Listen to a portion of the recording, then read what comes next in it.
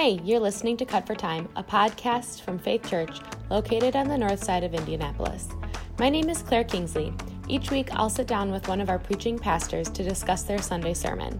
Cut for Time is a look behind the scenes of sermon preparation, and they'll share with us a few things that we didn't hear from the sermon on Sunday. Thanks for listening. All right, Joey, we've got a lot that we could potentially cover in Cut for Time this week. And so let's cover right all of it. This is going to be a 3-hour long Cut for Time. Hold your horses, everybody. Yes. Yeah, so let's add a twist to our first question here, which is usually just asking you to recap your sermon from Sunday. Can you take that recap and also apply the same question to recapping our entire sermon series of Life in the Spirit from a year and a half ago? That's a big, I know it's a tall order, but what do you want us to remember from that series to give us context for this sermon? For this, yes. And, or if for somebody who's maybe joined Faith in the last year and a half and missed the sermon series, what do you want them to keep in mind that maybe you didn't get time to cover because you assumed prior knowledge? Yeah, right. It's a good question. So, okay. So our current run through this passage, right? This was 14 verses, starts out with that question about freedom. You have been called to freedom, right? So what are you going to use your freedom for? This is no longer a summary. I'm digging in. Sorry. We tend to think of freedom as being free from external constraints, but the point of freedom and the way freedom was often thought of before, the last couple hundred years is that you become free in order to do something. Right. So, for example, a liberal education like the standard, hey, I'm going to go get a liberal ed degree, right, is a education designed to make you free to do many other things. Okay. So freedom is given to us in order for us to choose how we're going to limit our freedom in order to achieve other certain ends, right? Like, a kite can't fly without a string. It's not free unless it's tethered to the ground. Right? It's not free to fly. It may be free from external constraints if you cut the string, but it's no longer free to do what it's designed to do, fly in the sky, right? Sure. Okay, so freedom. So Paul's saying, hey, for freedom, you've been set free. What are you going to do with it? Are you going to serve the flesh and indulge the desires of the flesh, or are you going to live the life of the Spirit in a community, living the life of the Spirit? Those are the choices you get to make, one or the other. And there's going to be a conflict within the heart and the soul of anyone who is led by Jesus, who is led by the Spirit, who has, come to a realization of who Jesus is as the faithful Messiah of Israel, resurrected again, the Lord of the world, that we all bow and submit to and come to by faith. If you have done that, then you are led by the Spirit. And so if you decide you're going to use your freedom to serve the flesh, there's going to be this stalemate within you of spirit and flesh, spirit and sin nature in conflict. You're never going to feel resolved, or like you can't fully indulge one or fully serve the other. So this is the dichotomy Paul's setting up in this passage. And so there's a positive and a negative, right? And 2 years ago, we spent 2 months, 3 months, 12 sermons looking at the positives. What are these fruit? How is fruit grown? Where does it come from? What does it mean to be people of love and joy and peace and all the rest? So I decided this year, when we go through this, since we're going through the whole book, let's look at this in context of what's going on in the church in Galatia and all the infighting there. And let's focus on the negative, right? How to destroy a church in 15 easy steps. Except you don't need any steps because it comes naturally. We could all do this pretty easily without any training. Yeah. So I did look back at some of the early sermons from that last series where we were setting up what is life in the Spirit? What does it mean to grow the fruit of the Spirit? And so I wanted to pull up one quote. This is from, I used this quote multiple times in that series. This is from a book called Practices of Love, Spiritual Disciplines for the Life of the World by Kyle Bennett. Great book. And in this one, he says that life in the Spirit, here's the quote, life in the Spirit is about bringing all things human, our thoughts, attitudes, habits, practices, behavior, and lifestyle under the power and sway of God, just as Jesus did. It's about living in and with and for God, just as Jesus did. So life in the Spirit is about fixing the itty-bitty things of our lives so that they align with the rules and regulations and rhythms of God's kingdom, just as Jesus did. It's about disciplining our daily deeds, is the way he puts it. So I guess you keep that in mind, that the point of life in the Spirit, or the fruit of the Spirit, is not about adopting all new practices, new ways of living, so much as it is taking all the things you already do, eating and thinking and praying and talking and socializing and resting and working and spending money and owning things. You take all of that and bring it under the rule and the reign of Jesus, doing things in the same way that Jesus did. So I think I answered both halves of your question. Yes, that's great. Okay, so sweet. Thank you. Yes, thank you for the series recap and for your Sundays, where you're coming from on Sunday. Yeah. So it was, of course, a communion Sunday, so I'm sure you had to even cut probably more than you usually do. Is there anything big that you had to cut that you would like to share? Well, I'd say yes and no. I mean, there's plenty that I could have talked about that I didn't, right? I mentioned Paul has 4 remedies for a church that's self-destructing, and I only looked at one of them because that one serves as the basis for the others. What I didn't use that I would have if I'd had maybe a few more minutes, and then of course, we should all remember in second hour when I preached, I went, 5 minutes long anyway. So it's like I should have cut more.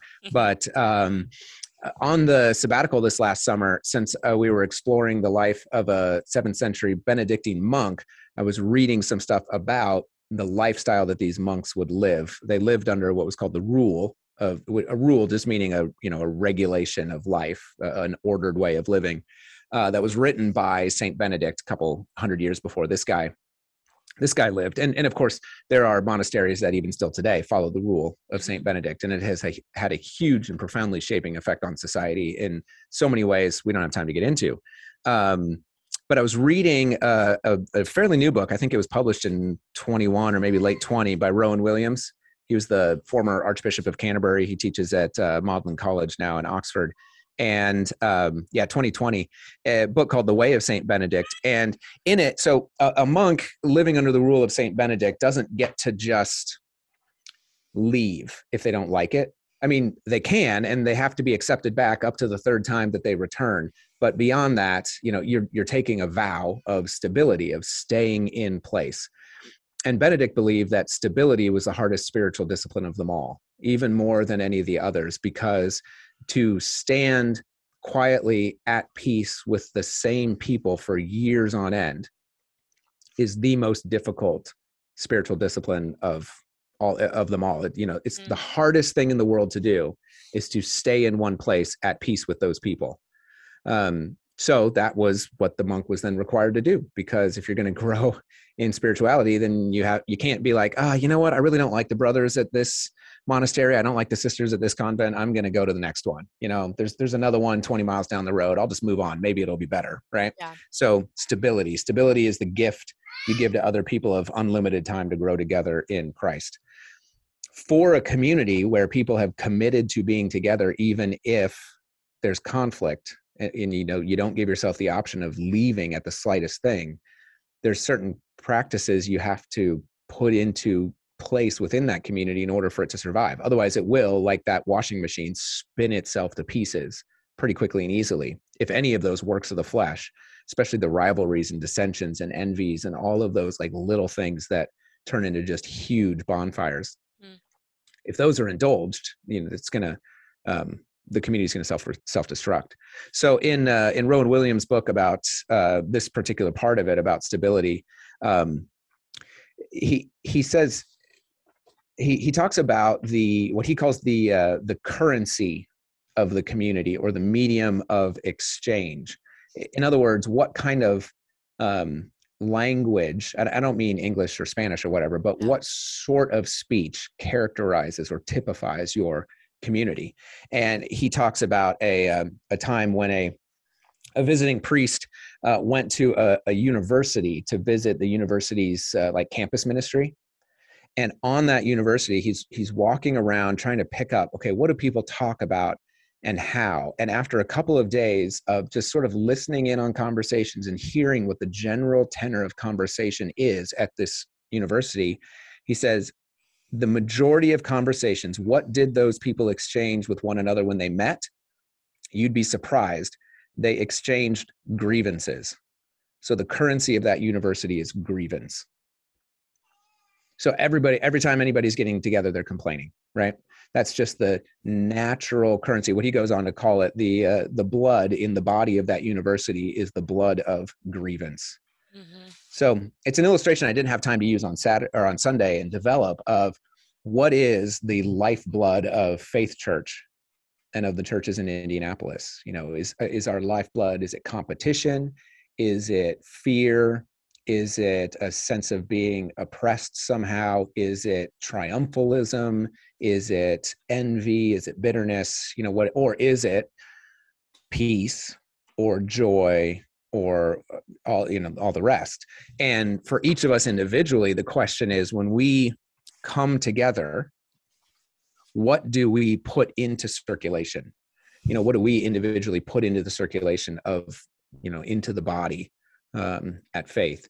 And to be a peacemaker, someone who holds communities together, it's got to involve more than just refraining from doing anything wrong, but actually actively and proactively putting into the life of the body peace or joy or contentment or humility or any of the fruit of the Spirit, right? To hold a community together requires more than people just not misbehaving, but it requires a core of people who actively speak peace or faith or trust into the life of that community. And if enough people are doing that, then that begins to permeate the whole, blood flow of the group. So, I mean, you can probably think of, and anybody listening can probably think of, friend groups or small groups or workplaces where like the whole tenor, it doesn't matter when you go in, like everything becomes sarcastic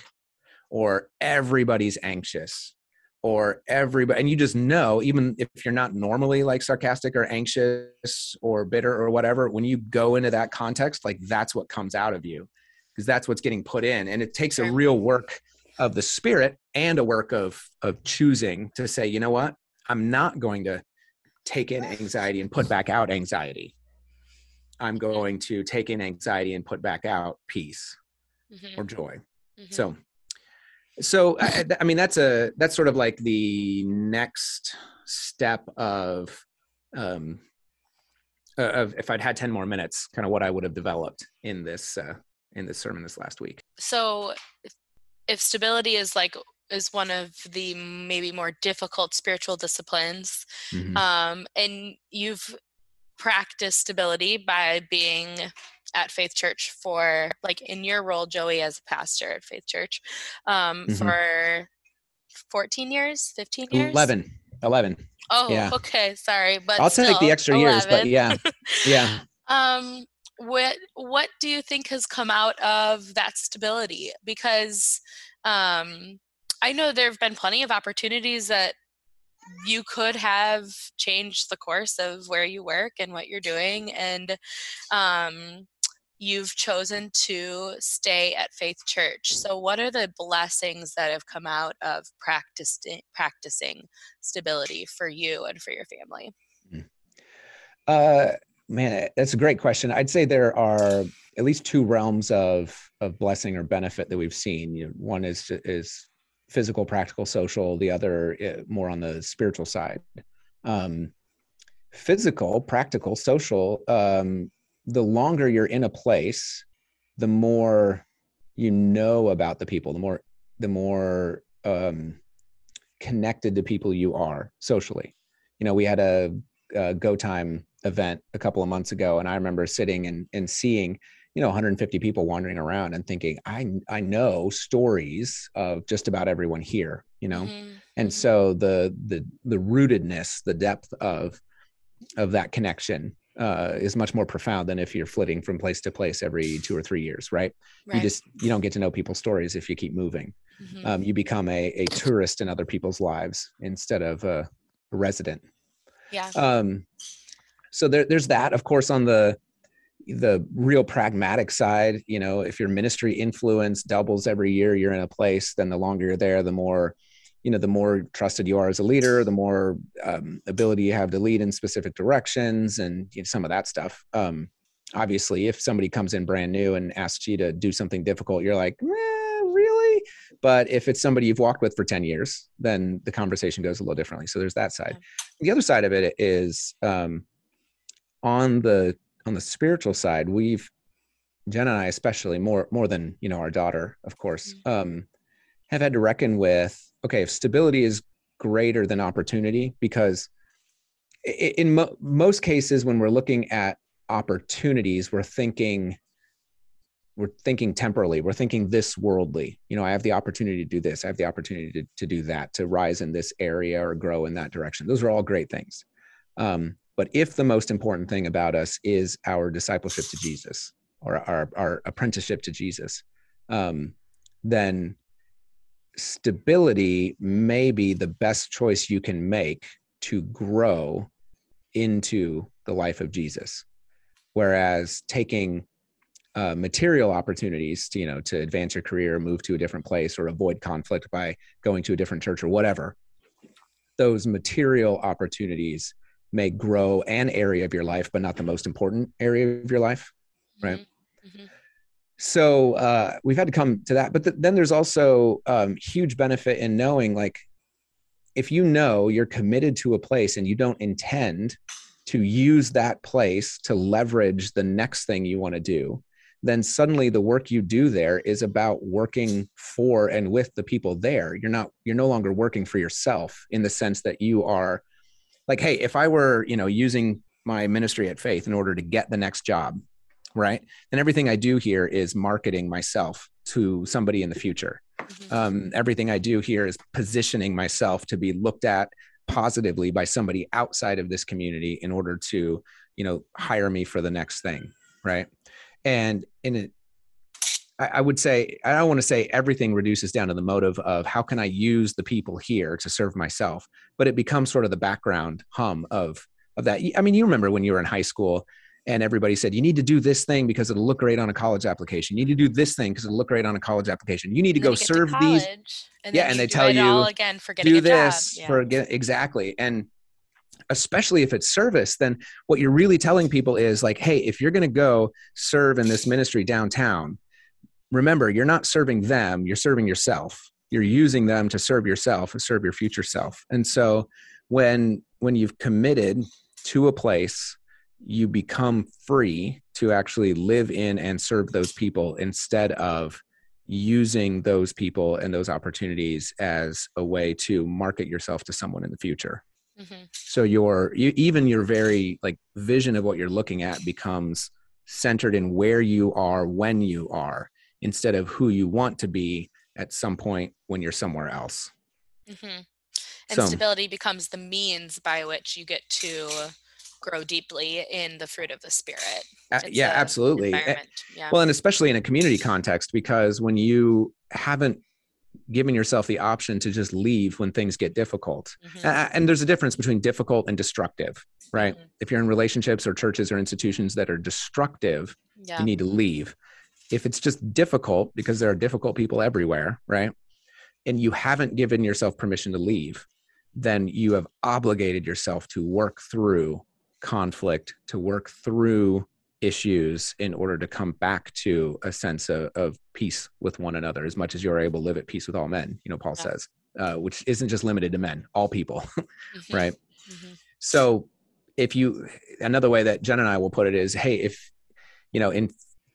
we've been here 11 years, in 39 years, we want to be able to say we have had friends for 50 years mm-hmm. from Faith. And that means we keep having the conversations and we keep coming back to the friendships. And when things go sideways, we work together to bring it back straight again, mm-hmm. no matter how difficult it is. Because mm-hmm. if you keep cycling out new friends every 3 years, you're never going to have 50-year friends. Mm-hmm. And not only will you not get to see what God has done in someone's life for 50 years, but you've also, cut off the real deep forming that happens when you give to one another the gift of unlimited time to grow together in Christ. Thanks for listening to this week's episode of Cut for Time. If you wish to submit questions to our pastors following their sermon, you can email them to podcast@faithliveitout.org or text them into our Faith Church texting number, and we'll do our best to cover it in the week's episode. If this conversation blessed you in any way, we encourage you to share it with others. Thanks for listening. We'll be back again next week.